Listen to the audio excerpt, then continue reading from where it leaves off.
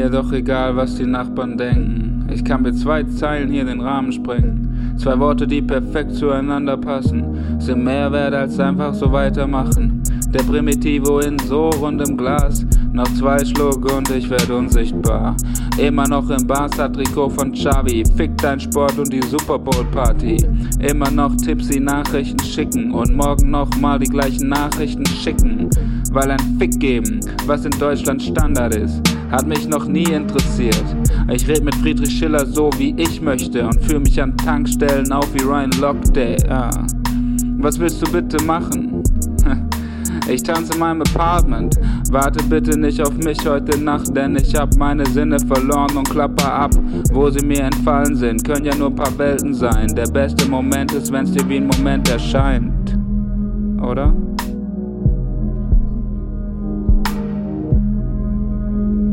Oder? Oder? Oder?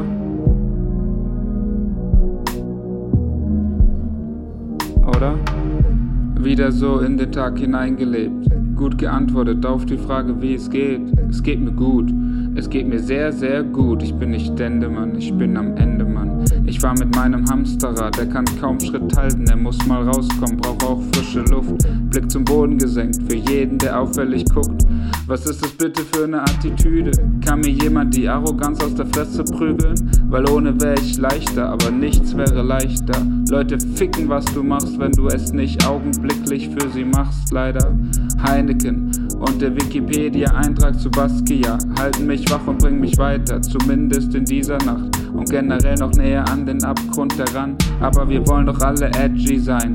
Dann steht doch genau das auf der letzten Seite. Dann ist es doch genau die Verpackung meiner Persönlichkeit, die ich verstecke oder anbiete. Aber das ist ja dasselbe, oder?